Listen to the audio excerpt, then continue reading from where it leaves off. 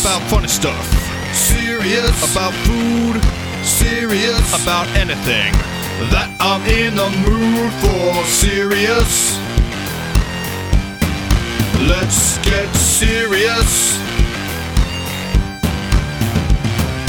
Talk to me, tell me about your fantasy. Talk to me, tell me about your fantasy. Talk to me, tell me about your fantasy. Let's get serious. All right. Hello. Hello. How you doing? Good, how are you? I'm good. My name is Kendall Bruns, and you are... Brian Peterlin. Right. Not the... Often you're confused as being named Peter Lynn. Correct, yes. But that's not correct at all. No. Your name is Brian. Right. Peter Lynn is simply a surname. Sure. Is that the right? Is surname the second one? Yeah. The surname is their last name. What's your first name called? I don't know. These- First name? Huh. There's got to be... I mean, is your first name just name? Maybe. And then your surname. Surname. Yeah. I really... Because usually you're Sir Peterlin. Right? That's an interesting theory about maybe the origins of the word. Sure. I'm really interested in either entomology or etymology. I actually am interested in both. Okay. One of those is the study of word origins. Okay. The other one is the study of bugs. Okay. I'm And I often get them confused. I think it's the similarity. In the word? Yeah. Yeah. It's very well, and also in the study. Oh, right, yeah. Because what is language if not Bugs. like bugs? Yeah. If you think about it. don't I mean, both make me think about like social hierarchy, Okay. communication. We don't know how bugs communicate. Mm-mm. It's mysterious. Ants. Do you know they do weird stuff? Don't they do stuff with their antenna? There's that, but also like they They dance around too, right? like they communicate with each other in ways that are mysterious to us. But maybe it's not completely mysterious because I feel like I heard some things.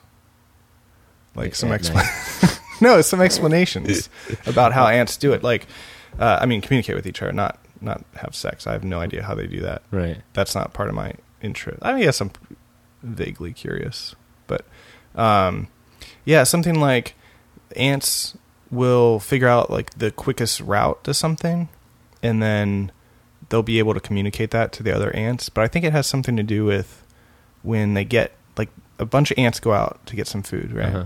The ones that come back first got there fastest, and so then the next ants follow them, and so it's kind of like interesting. It seems like maybe they're talking to each other, and maybe there's some of that happening, but there's also sort of just like systematic kind of like maybe chemical things that are happening, or ways of communicating that might be part of it.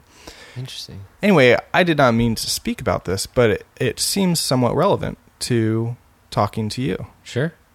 Because, do you know why? Well, Can you imagine? Yeah, maybe. Do you have theories? I might have a few, one or two. Okay. Well, why don't you throw me one? Throw me out one. I do a show where I don't speak at all. That's true. Yeah. That's true. So, okay, before we get into all that, let's do a little bit more background Okay. thing. So, you just tell us a little bit about yourself, Mr. Peterlin. Mr. Peterlin. Peterlin, yeah. Yes. Well, I grew up in the suburbs of Chicago. I have... We're in Chicago now. Maybe Right. I should mention Oh, that. yeah. Right. So I grew up in the western suburbs of Chicago. I have a younger brother, 7 years younger than I am. Mm-hmm. You're going way back. Yeah, I'm going pretty far back. Good. Part of what I like is interview that's very thorough. Okay. You know, All right. that's part of what this is about. So Great. you're taking it down the right Yeah. road without me even having to tell you. Sure. Okay. Good. If anything, I'm derailing this process. You're stopping me. Yeah. But go continue. So I grew up in the western suburbs. It was just I have a younger brother. pretty much had like a normal childhood, I guess. When I left, Doesn't everyone think they I have a think normal so, childhood? I mean, yeah. everybody bases their idea of what a normal childhood is probably on their own. No one ever comes out and says, I had the worst childhood ever. Well, some Yeah. people do, but They might, but it's less likely for them to say I had a very unusual Yeah. childhood. that's true. So my parents moved when I was right after I graduated middle school, so right before freshman year of high school. So we moved from the western suburbs to the really far western suburbs, out past Elgin. So I went from a school that had... How far is that from it's about downtown Chicago? 50 miles or Okay. so west. So growing up, did you like make trips to the city and stuff? Not until I was in high school. So you felt like you were in the I felt like I was... like in the Sure. suburban Midwest kind of thing, Right, yeah. Like a John Hughes movie. Maybe, yeah. And then I went from a school that had 2,000 students in it to a high school that had 400 students in it. So it was a really big change for me, just because I was used to what was important as a child what was important to me as a student when I was in middle school wasn't important when I was in high school. Like clothes and everything were the big thing, like how you looked, who you hung out with. In middle school, and then in high school, it was no one cared. Because it was a smaller... Because it group. was a small... Like, were there fewer groups within the group? Yeah, You know, was it less segregated? Like, it was totally not segregated in terms of race, but I mean, it is like different groups, cliques, yeah. and stuff. Yeah, there was 3. It was the stoners, the preppy popular people, and then everyone else. And which group were you in? Pretty much everyone else. Okay. Yeah, I never was really popular, and You weren't in the prep pop. No, and I didn't hang out with the stoners. I was just They normal. smelled weird. They did. They like black jeans. I didn't really like black jeans. So Hey, I'm much. wearing black jeans right now. I know you are. Are you slamming my clothing? No. I will add that I asked you to dress nicely. I said wear something nice I am wearing something because I thought that would be funny Right. on the... Well, we're not on the radio, but like for people just listening, Sure. but that I made you wear something nice. I'm wearing. And you're wearing a Star Trek t-shirt. Well, yeah, It's I guess it's a nice one. it is. Some of them are kind of gaudy. That one's like a clean, like simple, basic, iconic. It's got the Enterprise on there. Old school Star Trek font. Yeah, Okay. yeah. So anyway, that's where I went out. I grew up out there. I guess I consider that growing up. Until I think what when age? You're in, until I was 21. Okay. Yeah, it's grown up. Yeah. So from, I learned. I think a lot of growing up is done when you're in high school anyway, just because that's when you find out, like, ooh, this is what I want to do. This is the stuff I like. This is who I am. This is how I do stuff. And you figured all that stuff out when you No, were... I didn't I still haven't figured that stuff out. Okay. All right. So I started a job. I got a job at the same place my mom worked at because that was convenient. I didn't have to go looking for a job. And I went to college at DeVry. So And what kind of school is that? DeVry is like a technical school. I learned to write computer software. Okay. And then that's what I did for a living after that. And why did you do that? Why? Yeah. Just because I liked it. It was interesting. I guess it's a lot of problem solving, which I think I'm pretty good at. And that just interests me, computers in general. So, Did you play with video games a lot? oh my god, Yeah. yeah, unbelievable. Yeah. And do you think, I mean, like, was there a connection between that and the computer stuff? Where, like, probably, did you want yeah. to make video games, or was I- it more like you were comfortable with that kind of thinking because of video games, maybe? Yeah, like a video game is very like you have to do things in a specific order in order to solve a problem. Any kind of video game is like that, and I think that's just how my brain worked. I guess I was really good at doing that kind of thing. And writing computer software is the same thing. There's somebody wants software to do something, so what are the steps that you need to take to get to that point? And I think I just got really good at doing that. Okay, so you go to college, and it's a technical to do. What was your major? It was computer information systems. Okay, computer information systems, and then I want to fast forward a little bit. Sure. To where you're at now. Okay. Because then I want to go back and talk about the gap. Okay. Why don't you give an explanation of kind of what your activity, what you do for a living, and then also the other things that you do, just briefly for people who don't know. So now I'm the facilities director. The facilities director, I guess, is my title. I pretty much take care of a 3-theater complex in the city of Chicago. So I have to maintain the building. It goes from like cleaning toilets, like when they're clogged, all the way to helping people hang lights, to painting, everything. Pretty much everything that has to do with the building. And what kind of theater is it? It's right now it's it's Stage 773? Stage 773, yeah. Which was recently yes, named that. It used to be the Chicago Theater Building, correct? Correct, yeah. Okay. So I do that, and then I also perform sketch comedy on the side for fun. Okay. Yeah. And you, in addition to that, you also do tech Yes. for a lot of other sketch groups. Yeah, right? I do tech for the Chicago Sketch Comedy Festival, which is the largest sketch comedy festival in the nation, in the world, maybe. And that's at... That nobody's checking up on. No, I don't think Just anyone's... make the claim. I'm gonna. It's Largest the largest in in the world. universe. In the universe, yes. So I do tech for one theater out of the 3 During the festival. yeah. And then there are some groups that you do tech for. And then I do tech for groups on the side, like the Cupid Players. I do tech for Off Broadway. A couple others, too. Okay. So I want to now I'd like for you to just tell me about like how you got from where you were at school to where you are now, because I would imagine there are definitely some similarities in that, like, the stuff that you were doing does apply to technical support. Sure. And like the tech that you have to be involved with to run a show. Right. But I'm just wondering how much overlap there is and just what your path was. Sure. And make it interesting and funny. And funny? Yeah. Oh, man, I'm not But funny. not too funny. Okay. Just funny enough so that someone doesn't get bored. Okay. So I left college. I was finished college, and I was still working at the same place that I was. For mom. The same place my mom worked at. Yeah. Was the work that you were doing there was? It was. I was in their IT department. Yeah, okay. Yeah. So I was. So real world experience doing IT stuff. Correct. Yeah. Okay. So I met my wife there, Jill.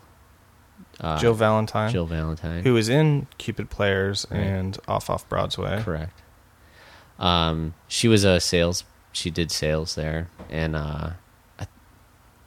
she called me because I used to do help desk support for them, and she called me one day, and she had a problem with her computer, and I fixed it, and she said, "Thanks, crack ass," and then hung up the phone on me. Crack ass. Crack ass, she called me. What? Because why? I don't know. That was just what she called me, and I was like, And then I thought she was this. I instantly hated her after that. yeah, I was like, I don't like this girl at all. yeah. So then they got married. Then we got married, yeah, pretty much. So, because she had just gotten out of college, so that's how we knew we just related, I guess. Because a lot of people that worked there were a lot older. Mm-hmm. So we hung out. What was she doing there? She was doing sales. Okay. Yeah, it was just a job after college for her, too. Yeah. And then we moved I moved out of my house and into her apartment. How quickly did that happen? 3 months. Really? Yeah. How did it? What happened between thanks crack ass to living together? I mean, there's like... Were there like company picnics? No, and I asked her... Did your mom set it up? No. No. I asked her to go on a date with me. But from a Well, like I went up. She worked at a different office, and so I went to go give that whole office a brand new computer. So I went there, and that's how I met her. And I left my business card on her keyboard, like being all fancy, like, hey, if you ever need to call me, here's my business card. Right. In case you have a technical Sure. issue. Yeah. That needs I'll assistance. take care of it. We talked on the phone a couple times, and then Suddenly she had lots of problems with her computer. maybe, yeah. I figured out how to like do chat before there was chatting available, which was fun. So we would chat a lot. And then I said, hey, let's go. You want to go? I asked her, I said, do you like video games? That was and she's like, sure, I guess. And so Was she lying I in think, retrospect? yeah, she totally was lying. She hates video games. Okay.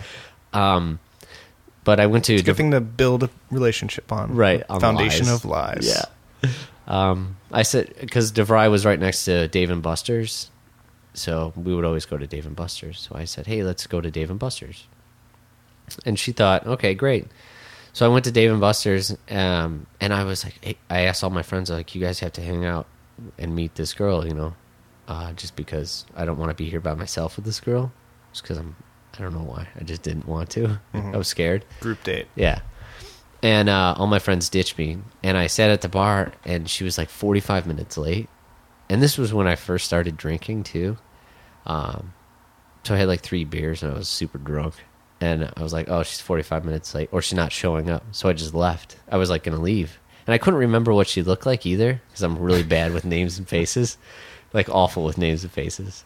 All I knew is she had blonde hair. Well, then I looked at I was walking out the door, like towards the front door, and 3 blonde chicks walked in, and I'm like, I don't know which one is her. It's really bad. Yeah. So we sat down at the bar and we started talking, and then So she had come with she did some with her friends. friends, thinking that I was going to be bringing my friends, but it was just me. So it was really awkward. And you weren't sure Right. which of the 3 girls. Right. Well, I did after she sat down. She sat right next to me, and I figured it out like real quick. That was your- What if this whole time you've been duped? Maybe it could. Maybe be. she's not even Jill. It's a long con. Right. It is. It's a Now- super long con. Now, I know... Okay, so this may seem just like a tangent Sure. that doesn't mean anything to anybody who doesn't know you. But I think it's interesting because you definitely... A lot of your creative endeavors overlap with things that she also is working on. And so your relationship is relevant, I think. Right. And just kind of understanding like how the world works, man. Yeah.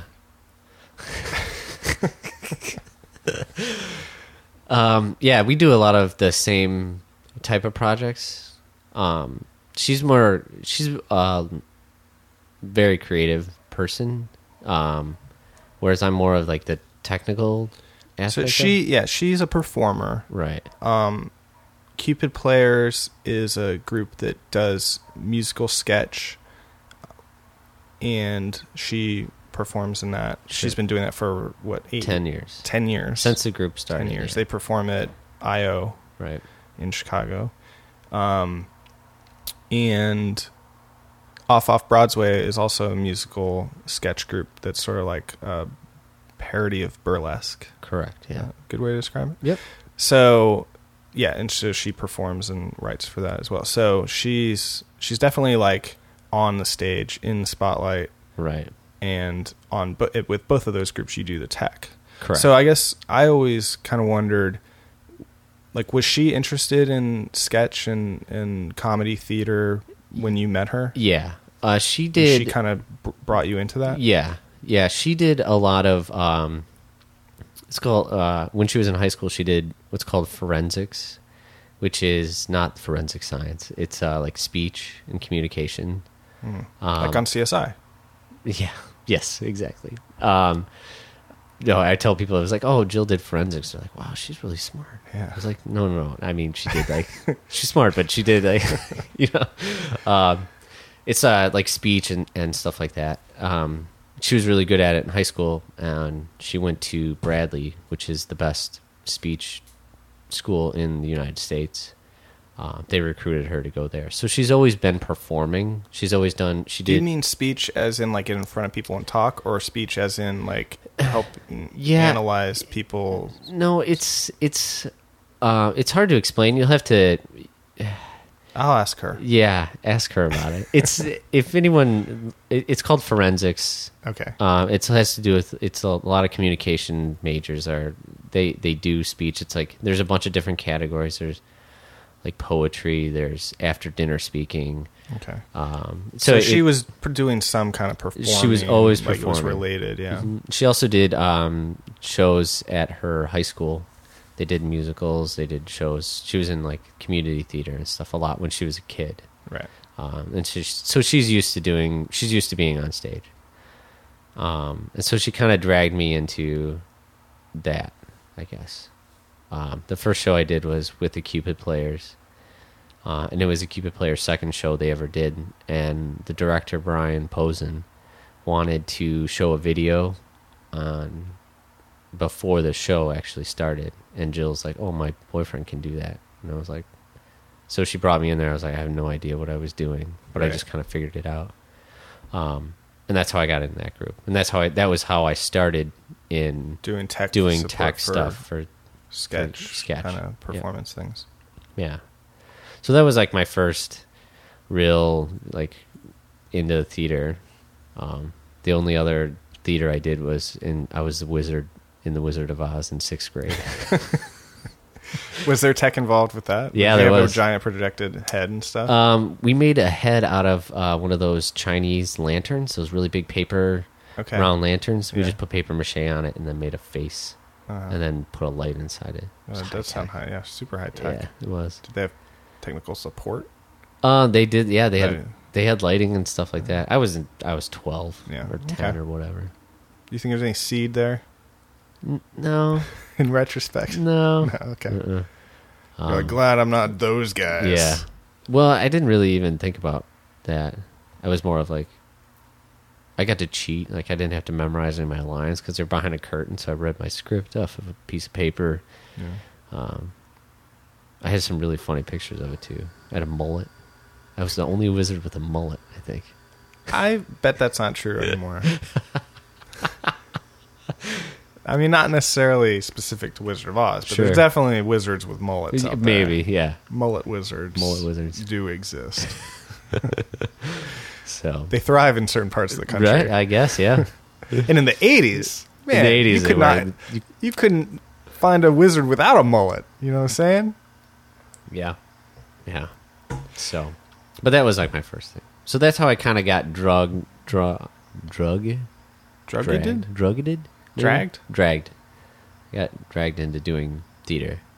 I liked it. I mean, it was. I like doing it now. It's like I guess it's really because you don't get paid to do it, so it's just kind of more of like I like doing it because it's fun, type deal. Why don't we talk a little bit about what it really like, what you're doing, what your job when you're the tech person for like a Cupid Players show or an Off Broadway show is, and give us a little insight into that. Because I think from an audience perspective, you're the guy who either people don't even know you're there, or if you're doing your job right, they're not noticing you. Right. You know. So what is it? What goes into it? What do you have to do? Well, for sketches, it's different. There's a lot of you're right. You don't. If people don't know that you're there, you did a good job. So a lot of it is done where, you get the actors ready for the show. So you make sure I'll tell you a typical Cupid show. Our show starts at 10:30. So we get there at 9:30. All the actors warm up. I get the piano set on stage where it's supposed to be, the chairs set. I make sure all the lights work in the theater. And then the cast warms up. And then at 10 o'clock, the house opens, so I have to get everyone backstage. So you're kind of a stage manager. You're almost. Sort of a stage manager, yeah. I play the house music until while the group loads, or while the audience comes in, and then I tell the actors, okay, you have 10 minutes left, you have 5 minutes left. All right, it's time to start the show. And then you start the show and you just do the different lighting for the different scenes during the show. Right. Most of the time, the people don't have mics because it's smaller rooms and stuff. Correct. Right? Yeah. So for the show that we do at Improv Olympic, or IO, there's no mics, so they just sing.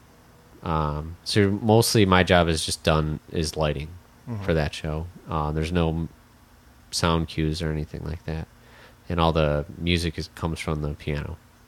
And then we take an intermission, so I play house music until I feel that everyone's got their drinks and everyone's done in the bathroom. Then I tell the cast it's time to start the show again, or the second act. They do the second act, I do lights, and then the show ends. And that's it. And so, like, Cupid Players, they have like a steady place where they always are doing IO on Saturdays, right? Right, yeah. But the other group, Off Broadway, they'll perform in a lot of different places. Right. How is it different, like, going into a situation like that? Because you're going to have different lighting options. Yeah. Are there standard things that most places... There are, and there's not. A lot of places, it just depends. They do a lot of gigs in bars. And most bars don't. They'll have like a little tiny stage, and they'll just have a couple lights that are always on, so you never have to turn them off. Mm-hmm. You can't turn them off. So with the Broads, it's more of like, well, I have to carry, because they usually carry a piano with them and an amplifier. So it's kind of like I'm carrying the piano and the amplifier, setting all that up, making sure it sounds right for the room, making sure that everyone can hear the piano and the voices, because they're not mic'd either. And then there are a few places where there is lighting, and it's just kind of like the people that work there say, "Here's our light board, and this is how it works," and then you have to do your show in 20 minutes. So it's kind of more or less, a lot of it's done on the fly. Yeah. You just guess. It's a lot of guesswork. But are there very complicated lighting changes and things no. for like Cupid Players or? For Cupid Players, no, not really. I mean, there might be to someone that has never seen it before. Mm-hmm. I've just been doing it for 7 years, so it's not that complicated for me. It's just maybe like taking lights down for a certain part, or isolating somebody in a spot or something. Right, yeah. A lot of it is just, here's this person's going to stand in the special or the spotlight, and then they're going to move over here, so we need a light over here. They want flashy lights here. So you said earlier that you don't get paid to do this. Correct. You don't get paid at all to do that? No. It's a lot of time you're spending. Yeah. So why is it because Jill is your wife, and is that part of? Yeah. I would think that's. Yeah, I mean that's a lot of it. I just like to do it too. Why do you like to do it? Because I don't know. It's just a lot of it is like, it's so interesting to watch them on stage. Just watch other people perform on stage, especially if you watch a show over and over and over again, the same show. To me, it's interesting to watch the changes that the actors make, because they'll change a line here or there, or they'll do something different, and they're always constantly trying out new things to make people laugh. And to me, it's interesting to watch that. Like I always know that they're going to try to change something or make something funnier, and I'm always excited to watch. I'm like, oh, what are they going to do this time? What are they going to do this time? Do you think, is that something that's happening for themselves more than for the audience, or is it? I think so. Or is it? I mean, is the goal to create the perfect version of the show, or is it more like we got to keep this interesting for ourselves? Or do those two things, are they not? Those, I think you can put those two together. Mm-hmm. I think they're constantly trying to make the show better, and so people are constantly like, maybe if I do this, it might be funnier. Oh, and if it doesn't work, they're like, okay, well that didn't work, so I'm going to try something different. Or I'm going to say this line, or I'm going to say it this way, or it's kind of and for them it's more of like a I think for them it's the same thing. Like, I'm going to say this line to this person, and I want to see how they react to it. You know, so it's kind of almost I would kind of call it almost like a game that they play with each other on stage, where, you know, Jill and Liz are, like, Liz will say things. Liz is in Off Broadway. She will change a line every show.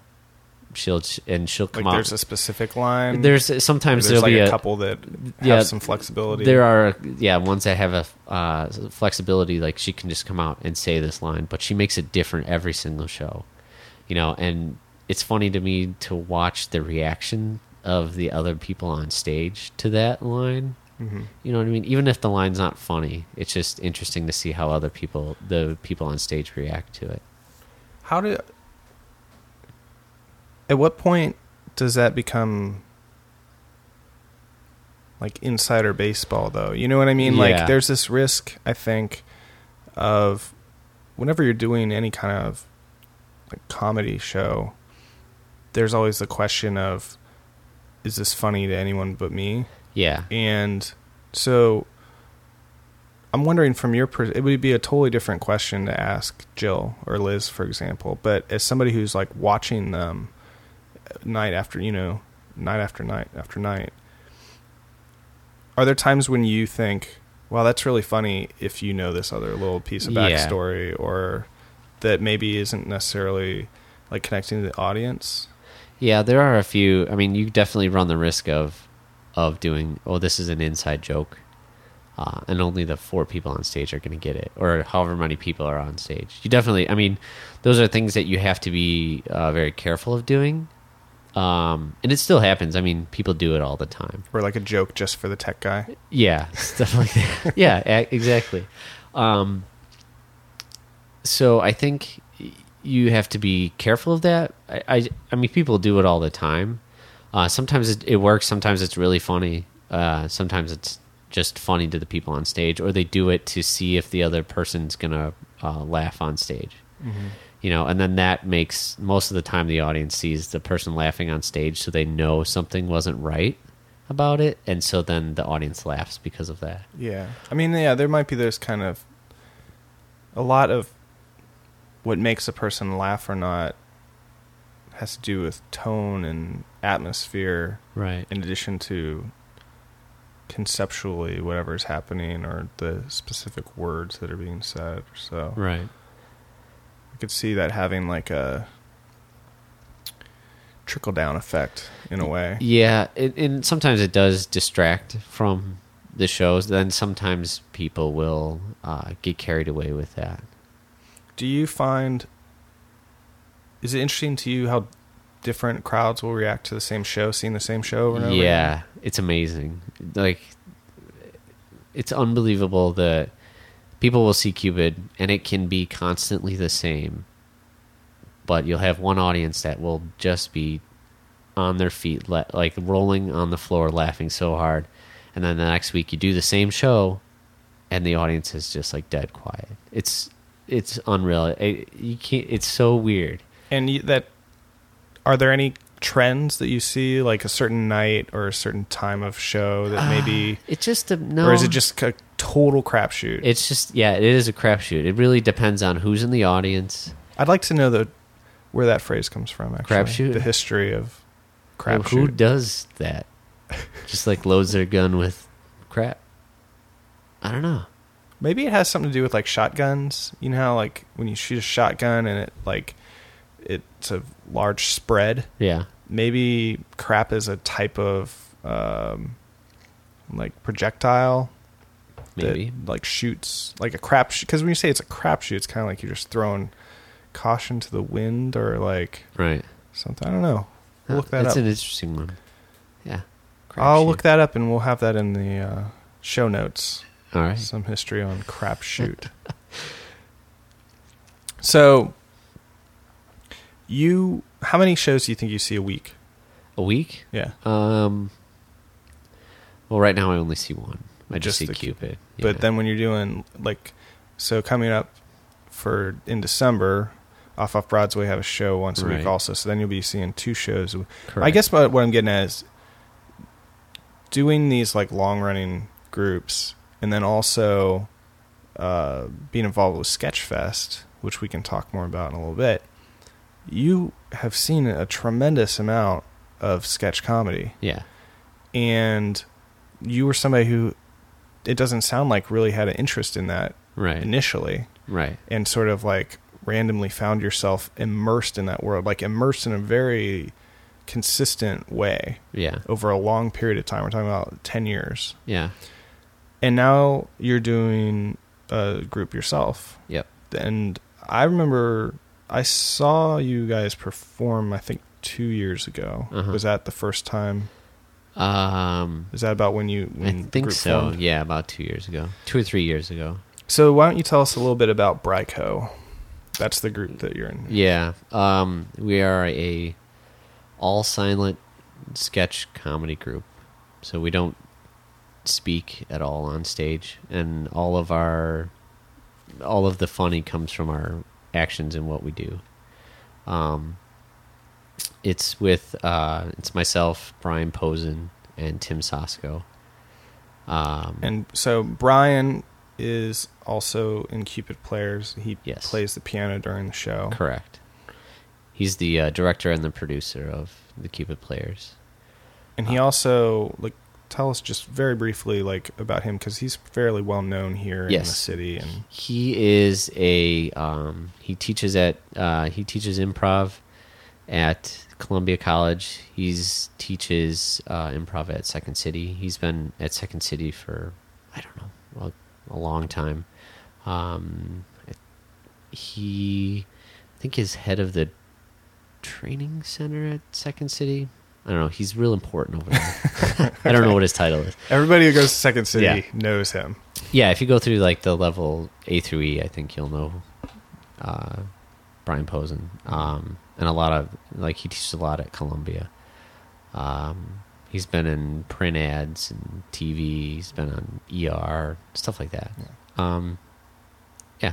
And Tim, Is, I don't know a whole lot about Tim's background, but he teaches at Second City as well. He's been in the Cupid Players since 2003, so 7 years he's been in Cupid Players. okay. Yeah. So both these guys you knew initially from Cupid Players. Correct. But they're both people that are pretty well established in the scene here. Yeah. As far as sketch comedy. So I want to know, like, how did you get involved with them doing a show? Have you ever done any training?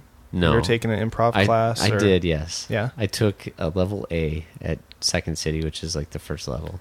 And then I just didn't... When was that? oh, jeez. That was probably like Was it kinda early on? 9 years ago, Okay. yeah. It was a long time ago. Like, you thought maybe this is something you wanted to do? Yeah, I thought I would try it and see. And I just didn't... It wasn't for me. I didn't When like you that. took one class and you're like, ugh, I'm not... Maybe like 8 years from now. Yeah, yeah. I just didn't like the training part of it, I guess, Mhm. just because I knew that I Because liked... that's the hard part. Well, it is, yeah. I liked being on the technical side of things, not so much on stage. Was some of that like stage fright Yeah. or performance Yeah. anxiety? I think a lot of it had to do with I hated speech class when I was in college. I hated giving speeches, public speaking.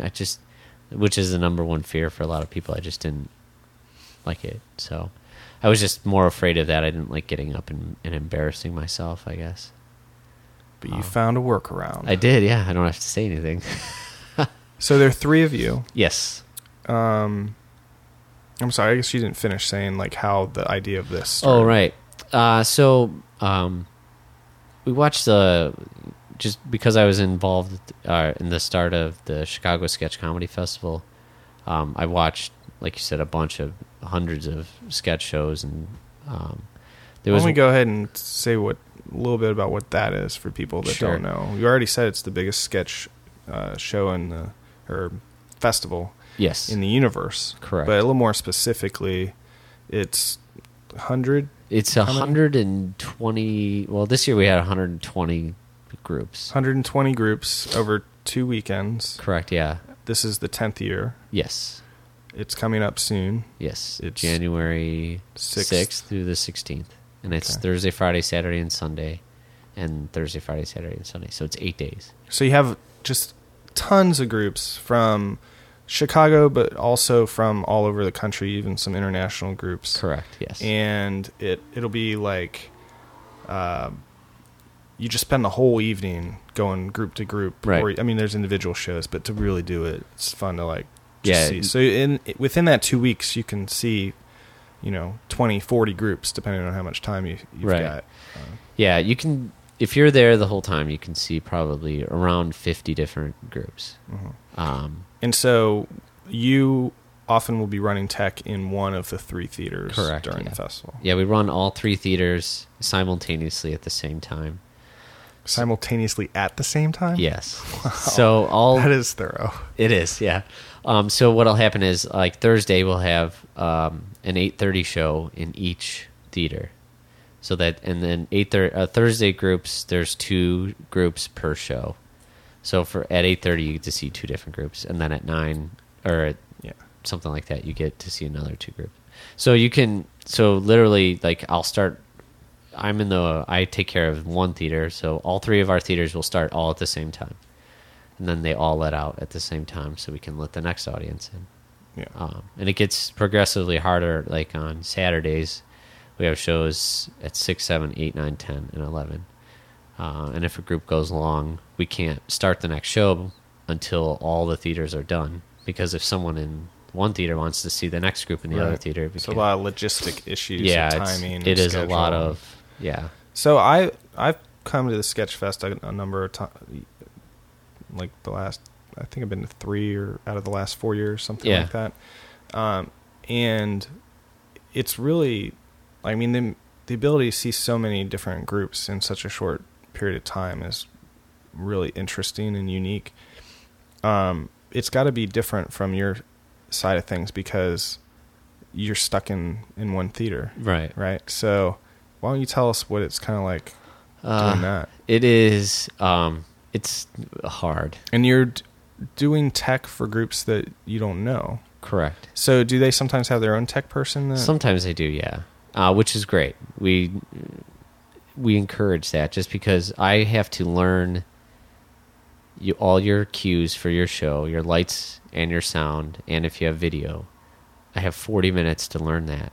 And usually it's done on, like, say your tech is on Monday, but your show is not till Sunday, so it's 7 days later. You have to... I have to remember all that. I have to write, so I take lots of notes as we're going, but I only have 40 minutes to do it. Mm-hmm. And then the texts are just as heavily orchestrated as the shows are. So on Mondays, I'll have to do 5 texts at night. And same thing with the other 2 theaters. So we're all doing texts all at the same time. Mm-hmm. And then the next day we do the same thing on Tuesday, and then on Wednesday we do it, and then we have shows on Thursday, but the Thursday shows we text on Monday. So you see how it kind of... Yeah. And then we have out-of-state groups, which we can't tech till the day of their show because most of them fly in the day of their show. They fly in on Friday. And so we have to tech them during the day. So at like 2 o'clock, I'll tech their show, and then they do it that night. So there's a lot of weird overlap. The tech schedule is just as chaotic as the regular schedule. Yeah. So I'm stuck in a booth most of the time from the time our shows start until the time the last show ends. So it is on Friday nights, I'll be in there from 6 o'clock till 1 in the morning, and I can leave to go to the bathroom, stuff like that. So at that point, do you enjoy watching the groups perform? I do, yeah. It's because when you're doing a tech, you're not really watching their show. Mm-hmm. You're doing like a cue to cue, so it's more of like, okay, the scene starts, the lights up, this is the kind of lighting I want, and then halfway through the scene I'll have this sound cue when they say this line. So they won't say all their lines, they'll just go right to that line, do that, and I'll write it. So it's still new to you when you It see is, it totally performed. new. Yep. But have you ever screwed anybody up like really bad? Tell us a horror story. Like, what's the worst? There's a lot. I not a lot, but I try really hard not to. Obviously, Well, sure. Yeah. I don't. really know of any. I can't really give you a specific of when I've screwed up badly. I know I've done it.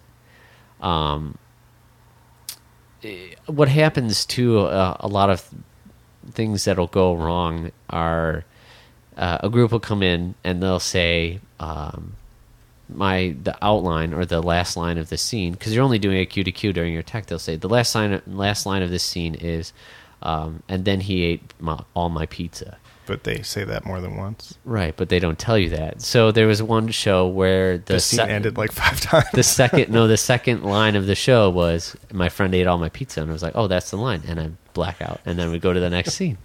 So they didn't even do that So scene. they had like a two. They had like a two-line two-line scene, and the audience just like, what the hell's going on? So no big applause. No, on that they're like, that was the dumbest thing I've yeah, ever but seen. what if that could have been a great sketch that you like? Do you ever? I mean, think of the power you have. You Yeah. could be like, it should end now. Right. Lights down. Right. So I mean, there's been stuff like that. Stuff where like a lot of groups are using video now, which just adds a whole huge element of problems. Do they usually bring DVDs? Yeah, and a lot of it is the DVD doesn't read in the DVD player, Yeah. or The menu navigating through. right, and so you run into things like that, or their CD not working correctly. But they all have backups, right? No. I've had a couple groups not show up for their tech. So they show up the day of their show, and they're just like, here's my running order, and it's on this bar napkin that I wrote like 30 minutes ago. And you just have to get, and they're like, you'll know when the scene's over. It's like, no, I don't know when the scene's over. Stuff like that. I've gotten those.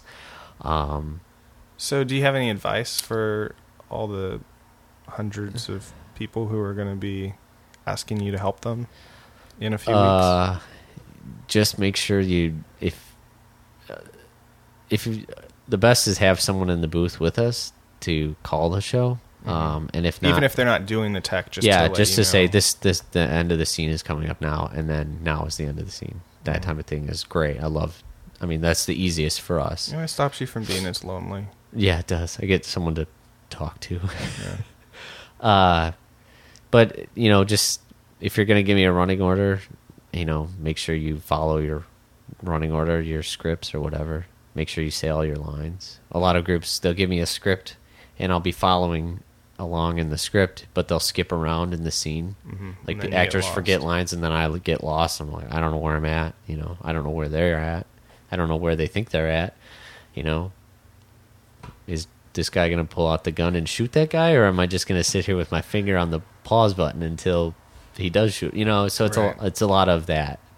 But just stick with if you're going to give me a script, stick to your script or whatever. Do the groups tend to be pretty nice to you in general? Yeah. Do they learn your name and say Yeah. thanks and all that kind of stuff? That's a lot of groups are a lot of them are very nice. Most of them are. There's some element of actors being stressed out and not being as friendly, but I think that just goes along with just being stressed out. Mm-hmm. There are some groups that don't they don't know who I am, and they've run into the problem where they like I'll be in the lobby and they'll just be or they'll treat your the biggest thing is always treat your tech person with respect, because they can make or break your show, really. Not that I would ever do that. I'm not a vindictive person when someone's mean to me. It's just Well, it's just the same if you're in a band, the sound guy Yeah. should be your friend, sure. ideally. Yeah, absolutely. Because they're going to try to make your show sound as good, and that's just what we're there to make your show as good as it can be. So always be nice to your tech person, I guess. I've had groups, come in and say, here's a card. They've given me gift certificates. Here's a case of beer. What does that get them? They've done it after their show. Oh, okay. That's nice. Most of the time, like if a group says thanks, that's awesome for me. Yeah. Yeah. I'm like, hey, you give me stuff now because I made you look good. No, I'm not. Right. I'm not like that. I mean, I might want to think about it. Well, all right. I mean, on the record, though, On the that's record. your position. Right. My position is off the record. If you want to give me cash, I'll take cash. It's the best. It is. Yeah. Can't be tracked. So, back to Bryco. Yes. That's really what I wanted to talk to you about, and now we're running out of time. You got the whole Brian Peterlin backstory. Yeah. That's what I wanted, though. Yeah. I know you sort of peripherally. Sure. We've talked a few times, that sort of thing. Right. Seen you the last couple of years, but I've never had a real conversation. So yeah, that's why we're here. So tell me about the silent show. Yeah, we our goal was Brian and I came up with this idea of doing a show where we didn't talk at all, and so we were talking about it. Do you remember the genesis of that desire? We watched a group do a silent scene once at the Chicago Sketch Comedy Festival. Was it 10 West? No, it was. They were called Bald Face Lie. Okay.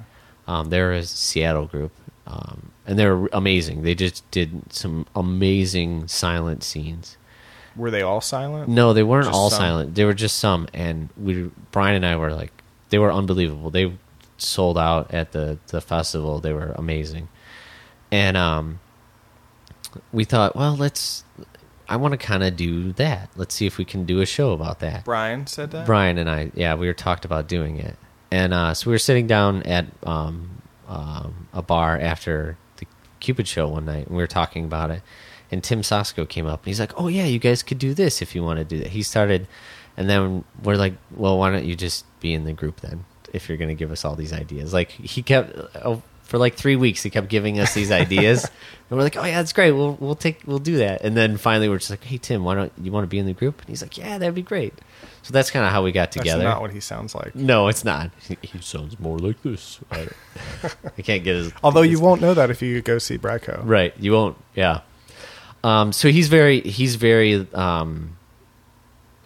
very like, "Oh yeah, I totally want to do this." So we decided to do an all silent show. And our goal was the way we wrote our scenes was, we said we want to take the simplest task and do it in the hardest way possible. And that's that's how we write our show.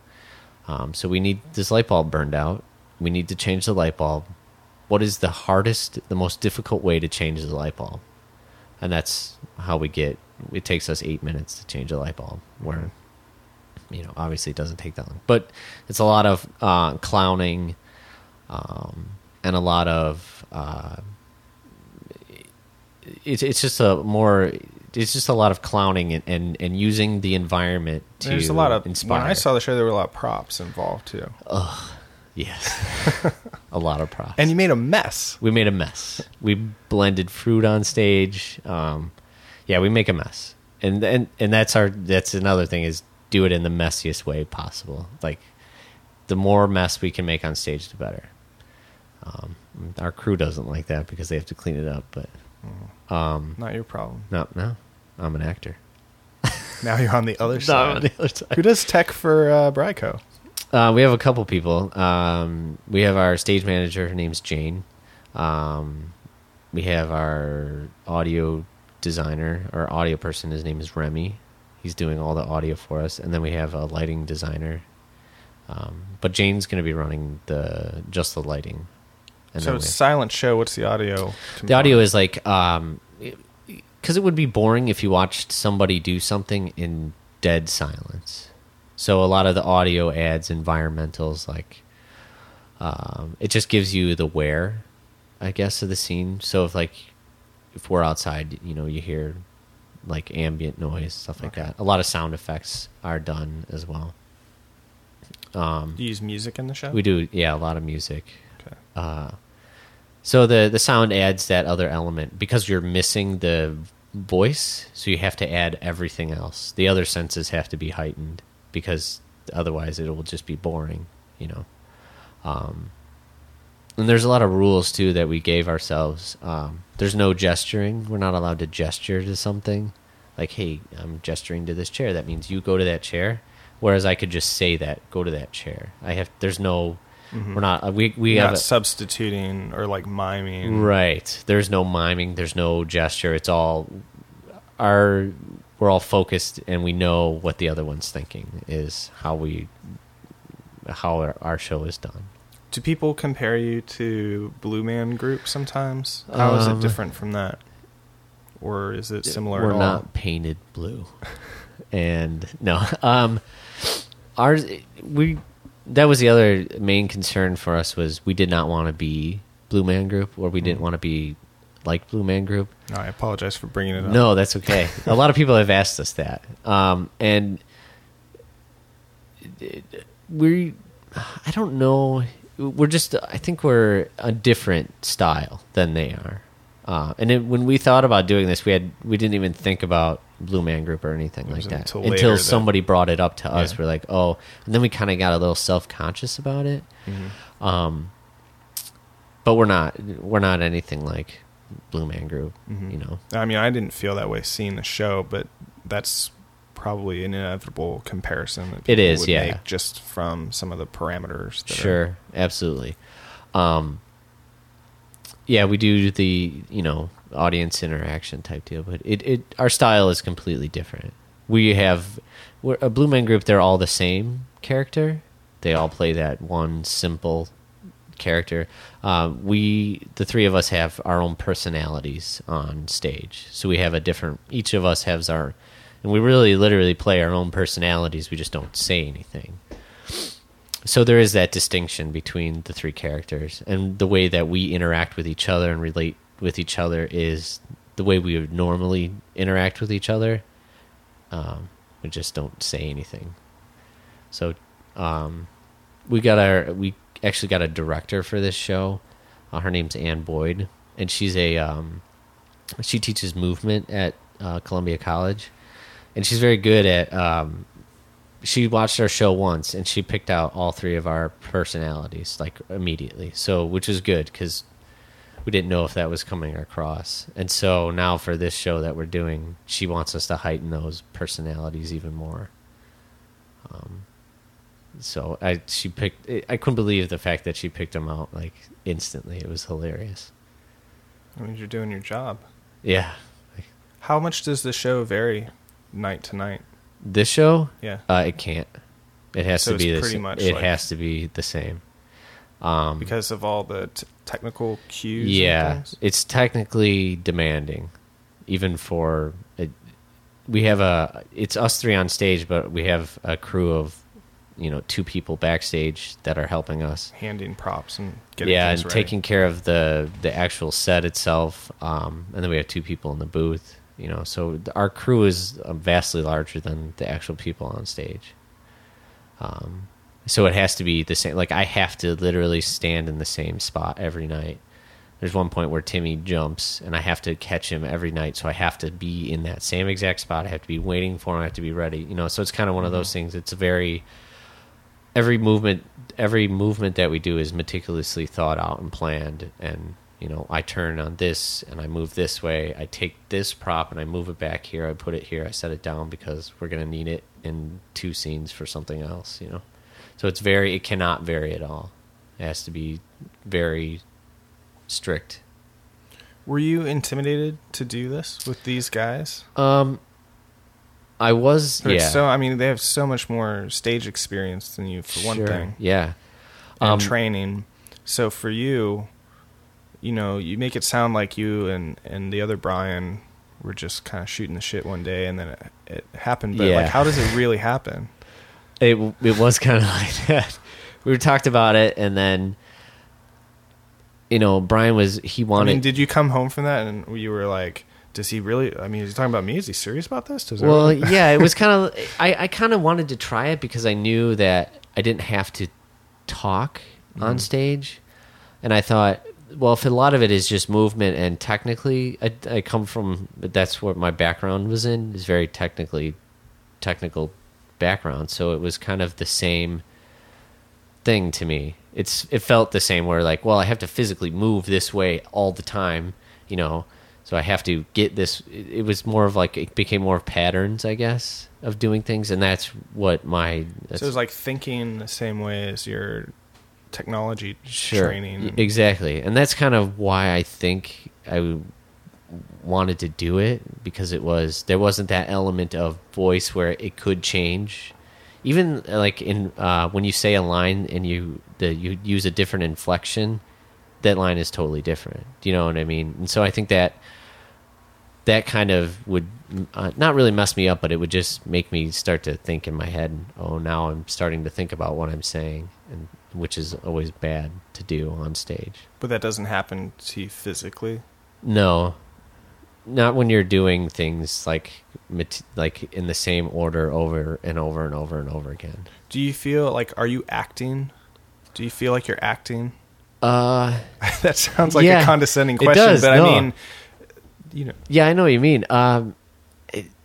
Sometimes you do, and sometimes I don't. Sometimes, like when we're doing the show and we're doing rehearsals, and it's like I know that I have to do. This is the path that I have to take to get to the end of this scene, and I'm not really paying attention to what's going on, what the audience is looking at. I don't really. You know what I mean? In your head, you're like, no, I have to pick up this chair, and I have to put the chair down because I need to sit in it. I need to do this after that. I don't really necessarily think it's acting. It's just like... But, I mean, actors talk about stuff like that as being a problem a lot of times. So I'm wondering how it's different for you. Like, it sounds almost for you like it's helps you do it. Like, it's a coping mechanism. Like, you can focus on that. Yeah. But...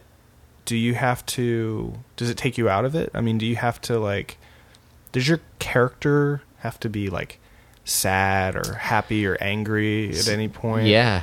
And so I guess when I'm talking about, like, the acting, that's more what I mean. Yeah, there are things where you have to convey a certain message to the audience. Like, there's one, we go through the 5 stages of, I'm giving away kind of our show a little bit, which is fine. But we have to go through the 5 stages of grief. And I have to physically show the audience that I'm going through the 5 stages of grief, you know, so denial, anger, bargaining, that's not good. Show opens in 2 weeks. Oh, wait. Friday. This Friday is the first show. Okay. Yeah, so, but, I mean, I have to physically show that. So, yeah, that in a way, I feel like I'm acting, like I'm showing anger. But then there's other things where it's like I'm doing a task, so I'm not really acting for the audience. I'm acting for myself. And our director, Anne, she told us, she's like, this scene, you're acting for yourself. This is an insular scene, so you're just the only people you should care about are the 3 people on stage and what you're doing. Mm-hmm. Then there's other scenes where she's like, those are outside, so you're performing for the audience, so you have to physically show the audience these things. So she was very good at telling us which scenes are what. And that kind of focused and made those scenes a lot better, because before we didn't really think that way in our head. We didn't think, well, this scene we're doing for ourselves, and then this scene we're doing for the audience. Do you know what I mean? Mm-hmm. She defined that for us, because we were kind of doing it both. Like, we were flow in and out of that. Just sort of naturally, but right. Having an understanding of it helped. Right, and so she said, no, this scene, don't do that. And it made that scene a lot different and a lot better, and kind of more focused. She focused what our scenes were about. You know what I mean? So it was having her come in and tell us these things, because we were self-directed. We don't have a director. Previously. So, right, so having someone else tell you what your show looks like it's hard to hear things, but at the same time it's awesome, because you get a different set of eyes, because you can only see from from your own perspective. You know what I mean? You don't know what the audience is thinking. So to have someone come in and say, this is what I thought of that, this is how this came off, it's a lot. It made us understand what we were doing on stage a lot better, and then we made changes and things like that. So it was very, it was awesome to have someone come in and tell you what they thought about your scene, and then how to change it, and then making them say, okay, that worked, or this didn't work, you know. So it's really cool to have that. Do you have a sense of, like, during Sketchfest, can you tell when a group has worked with the director or not? Yeah, like, absolutely. It really makes a difference. You can. It really does. And as hard as it is to have someone come in and tell you that this scene is not going to work or is not good, or not necessarily not good, but these are things that don't work in your scene. That's really hard to hear. They call it killing your babies, I guess. I know it's an awful term, but that's what they call it. But when what happens, I see this happen a lot with the Cupid players, is when they're writing a show. You'll write probably 60 scenes for a show, and only 10 of them get in. So those other 50, you just throw out. You know what I mean? So there's someone has to make that decision of, this is a good scene, we should continue writing it, or this is not a good scene. And you can't. And a lot of actors feel bad about that. They get into that. Oh, I don't want to do that. They they just feel bad and they don't want to. That's like me telling you that your work is bad. You should, erase all that. I'm used to, I know the feeling. Right, exactly. You're just like, I don't know. You're an idiot. My things are the greatest. But the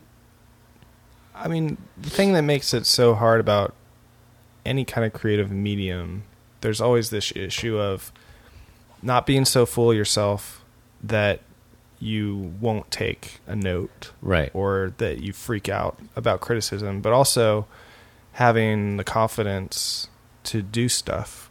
Because at some point you have to believe in yourself at least to a point where you're enabled to do things, and you have to believe in your vision sometimes against what people say to do really interesting things. Right. But then there's balancing that with like listening to other people. Right. Yeah. Constructive criticism is a really hard thing to give and to receive at the same time. Do you know what I mean? Was there anything with the Bryco show that the director said to you and your immediate thought was, oh yeah, that's wrong? Yeah, there were a lot of, not a lot, but there were a few things where I was like, no, that, and all three of us did it. We were like, no, this has to stay this way.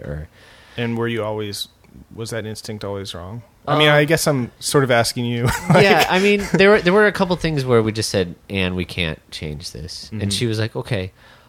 She's like, well, we'll make it work then, Right. But there were things that she made us change that we all three were kind of like, oh, I don't know about that. And then doing it, and then we're like, okay, that makes much more sense now. Or, I think doing it, not shutting it off completely and just trying it, I think and then saying no to it is a lot different than just saying no to it completely. Sure. And a lot of times we discussed a lot of things too, where, these things we can't just, we have to have these things in, and explaining to her why. And then she helped us go, well, if you're going to leave that in, then you might want to change this to make that work correctly. Right. And then we did do that. And then, it was kind of like a happy medium. So it was like a lot of give and take between us as the writers and her as the director. How has doing the stage show changed the way you think about tech? Or has it? It has. Because Brian and Tim they're actors on their own. They don't do any tech at all. They never have done any tech. To them, they're like, "Oh yeah, we'll just do this. We'll make this thing come out of the ceiling." And me, as a tech person, goes, "Okay, well, in order for that to happen, there's all this other stuff that has to happen." Right. To them, it's just like, "Well, no, someone will just do it." So for them, it's a lot different of a process than it is for me, and it's likewise for me. It's a totally different process. They're discussing like the relationship between the audience and the actors on stage. I'm like, I don't know what the hell you're talking about. I'm just standing here, like with this. I'm holding these two balls in my hand. What? Yeah. Who cares?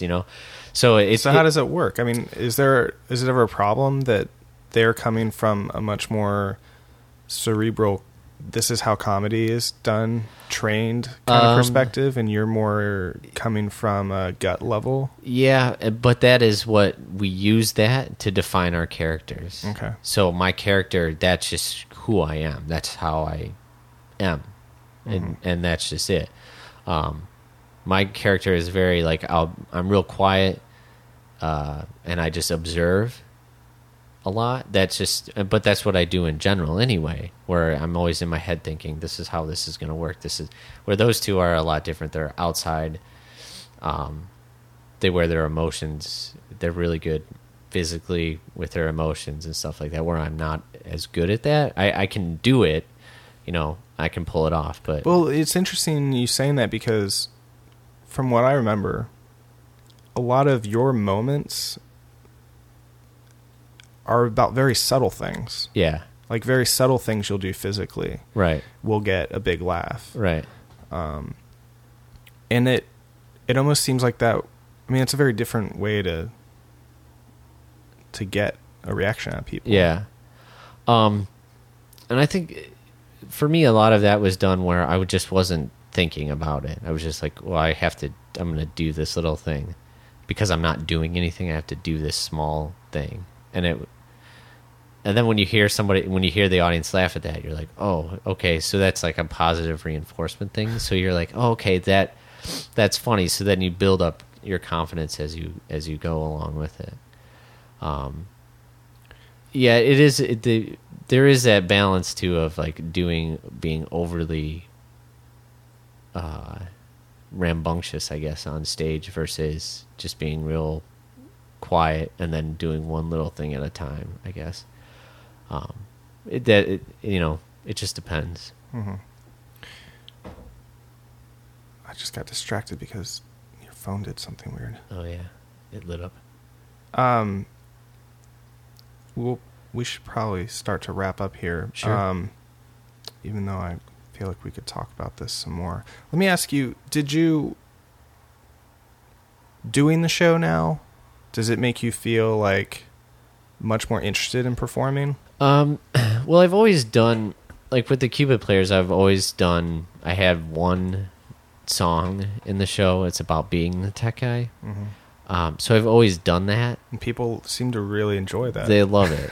And I think a lot of it is because I'm one of them. I'm not an actor. Mm-hmm. I think that's where people relate to it. They have or it's easier for them to relate to it. Because I am, You think they can sense that? Yeah. They can sense that you're terrified. Really the tech guy? Yeah. Well, they can see me, Right. But I think a lot of... I just lost my train of thought. About if it makes you want to do it more. Oh, yeah. I like doing that. I love being on stage doing that. That for me is really hard just because it's singing, which I'm not that comfortable with and I'm not that good at it. Mm-hmm. But as long as you sell it to the audience, as long as you make the audience believe that you know what you're doing, then, they'll believe you. So I enjoy that of it. As long as you make them believe, Yes. then they'll believe They'll you. believe me, yes. All right. Yeah, those are wise words. You want to write those down. Yeah.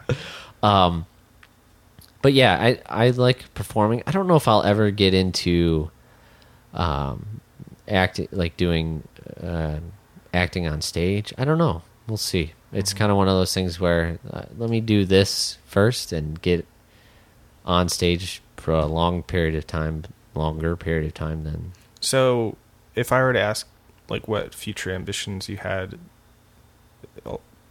tech or stage, or do you have an idea in your head at all? Or I would... I mean, you've been doing this for a long time, so it seems like, how introspective do you get about it? Of like, am I just going to be doing tech for another 10 years? Are you happy with doing that? Or like, what is it that you want to... Your life is so much about theater, and particularly sketch comedy theater, because you're working at the theater building, you're teching shows every week. Now you're performing in a show, Yeah. I don't know if my goal is ever to... Like, I love doing tech stuff. I just love doing it. And the reason is I get to see a bunch of other shows. I get to see as many shows as I want. As long as I'm doing tech, I can see different shows. I don't have to pay for them. And I get to see the evolution of how things start to how they end. Like, this scene started this way, but after 6 weeks of doing it, it ended this way, whereas an audience member just sees it once. So I get to see that the actors do that journey, which I like a lot. I love performing in Bryco just because it's so. I mean, we have generally that's all we're doing on stage is having fun. We're just having fun. I get to shoot Nerf dart guns at the audience. Do you know what I mean? How much fun is that? Like, when will I ever be able to do that? So, as far as doing more acting, I don't know. I might. I haven't really given it much thought, to be honest with you. I love doing tech. I love doing the Bryco. And I love watching it more than I think I like doing it. But that could change. It'll probably change after this show, I think. Why do you make that prediction? Because I like this show so much. Like, I love, like, even being at rehearsal, I love acting with these two guys, with Brian and Tim. They make me laugh all the time, And so a lot of it is just I love doing that, having that interaction with them where they can make me laugh without saying anything is I think the most amazing thing ever. So I just love doing it. What's your perfect case scenario for the show? Like, just for, like, how will you know if the show is successful? I know it'll be successful. I just because we're such perfectionists as far as, like, things, like, we worked on a 1.5-minute scene for rehearsal, and it took us 4 hours to do a 1.5 minutes. Just like rehearse it. Just to rehearse it. We got it down, like our movements down exactly, So I know it will be successful. We'll see. What does success mean the night of the show? If nothing goes wrong, it's a successful show. So that's interesting, though, because I'm wondering now, if I were to ask Brian or Tim that same question, if their answer might have more to do with the audience. Yeah, it might have to. Yeah, Yours is about the tech, right. Everything works, right? Everything goes well. Yeah, they might say, well, if there's 100 people there, right? I just love doing it. I don't, if there's 2 people there, I'll do it for 2 people.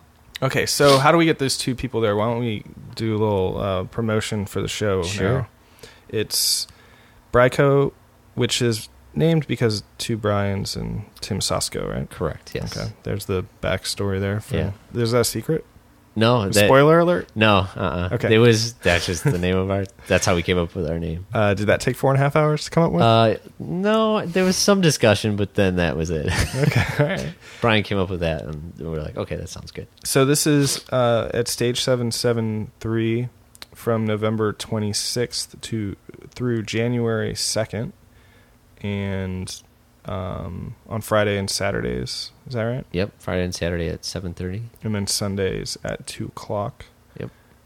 There's a couple dates like Christmas and stuff that are a little different, so you have to go online to see what those are. But for the most part, starting Friday, going through the end of the year, weekend, Stage 773. It's a kid-friendly show, right? It is kid-friendly, yes. That's something kind of unique with the sketch shows. Yeah, because we don't talk, we don't have to worry about swearing. Are there any vulgar gestures? No vulgar gestures. Okay. Yeah.